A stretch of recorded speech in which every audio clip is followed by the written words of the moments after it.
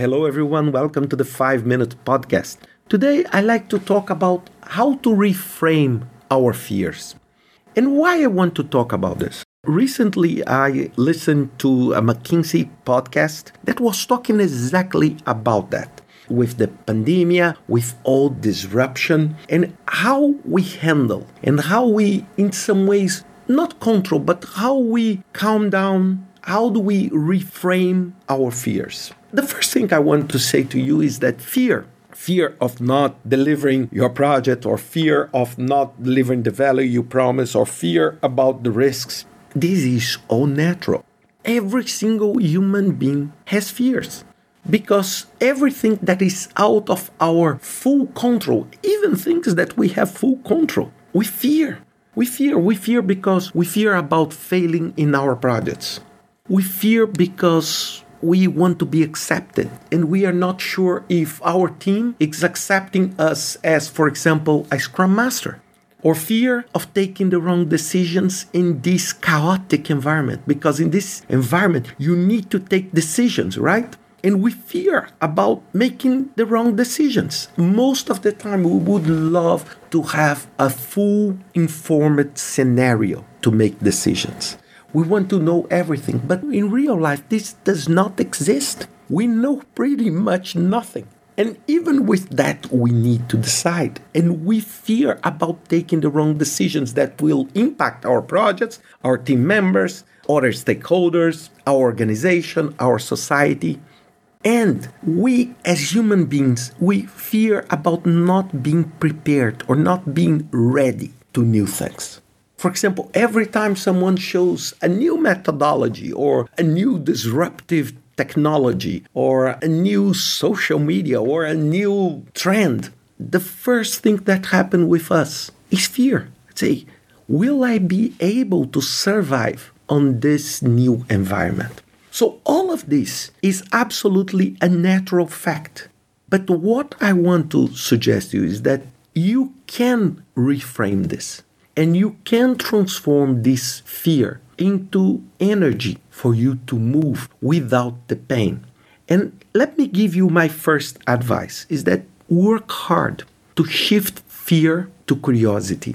Everything that is, I would say, completely fog and you cannot see well, be curious to know more about that. Be curious to know more about different things. Open your mind into curiosity. For example, I spend a lot of time, a lot of personal time, trying to learn different things. I love talking to people that work in absolutely different scenarios from myself. I have a lot of project managers as friends, but I need to be honest. Most of my friends, they barely know what I do for a living. But it's incredible. Because when I work with them, when I talk with them, when I have dinner, I feel the curiosity for other things, to learn other things. So shift the fear of the unknown into curiosity to explore that, like children do. The second tip is one step at a time. It means don't try to to define a single point in the future, because there is a good chance that the future will not bring you to that exact point. You have a sense and a direction of journey. And then you adapt, you reframe, you evaluate, you move. You adapt again, you reframe, you evaluate, you move. And this is only one step at a time. Don't try to figure out, what will happen in 35 years from now? Because you don't know, the President of the United States do not know, the Pope do not know, and whoever you put on the 100 most influential people in the planet, they do not know either. It's just impossible.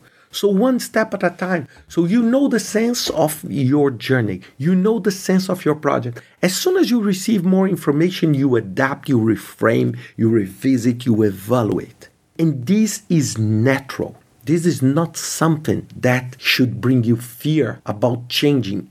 Imagine that you want to enjoy the journey the best you can. The third one is seek for comfort by knowing that you are not able to control everything. I used to be a control freak, trying to control everything. everything. And this is why 20-something years ago, I joined project management, because you plan and then you do whatever you can to control that plan and make it happen, right? But today, I learned that there is no perfect plan, there is no perfect route.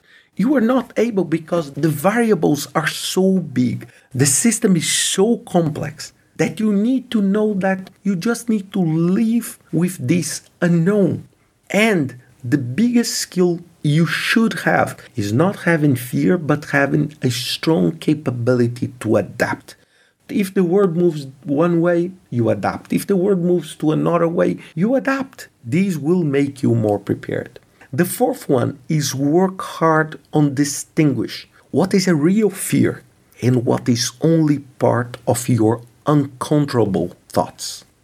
Because many times there are really things that are real and that you should fear. For example, if you're walking in a forest and you see a snake, of course, you need to run, or you need to find some ways of living. Otherwise, you will be endangered. We know that.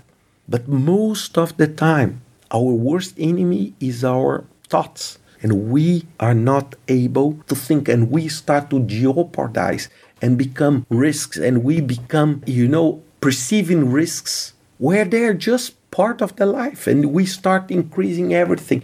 It's like now with COVID and this, everybody's thinking, oh, it's over, it's game over. It's a big challenge. But we need to understand what is real, what is really something we should be concerned, and what is just our thoughts. It's like when you wake up and you go on Instagram and you see someone waking up beautiful, gorgeous, handsome. And then suddenly you start to realize that you are not so beautiful, you are not so handsome. And then you start thinking that you are ugly. And then you end up thinking that you are the ugliest person on earth. And it's not rational. So you need to understand, and all the time thinking what is real and what is in our minds. And I'm not telling this for you because I suffer this, like pretty much all of us. So I work all the time, because many times I start feeling fears that are not rational, they are not real. And I need to stop and try to reframe that, and trying to understand and transform this fear into curiosity, adapt myself into that. And last but not least, I would suggest mindfulness. I struggle, I need to tell you, I do mindfulness for many years, but I struggle a lot on mindfulness because, when you are a little bit more anxious, mindfulness becomes very challenging to stay 5, 10, 15 minutes just thinking. But it's an outstanding technique for you to calm down and practice calmness, to make the right decisions and to overcome and survive and thrive in this very disruptive environment we are living in. So think about that. I hope you enjoyed this podcast, and see you next week with another 5 Minutes podcast.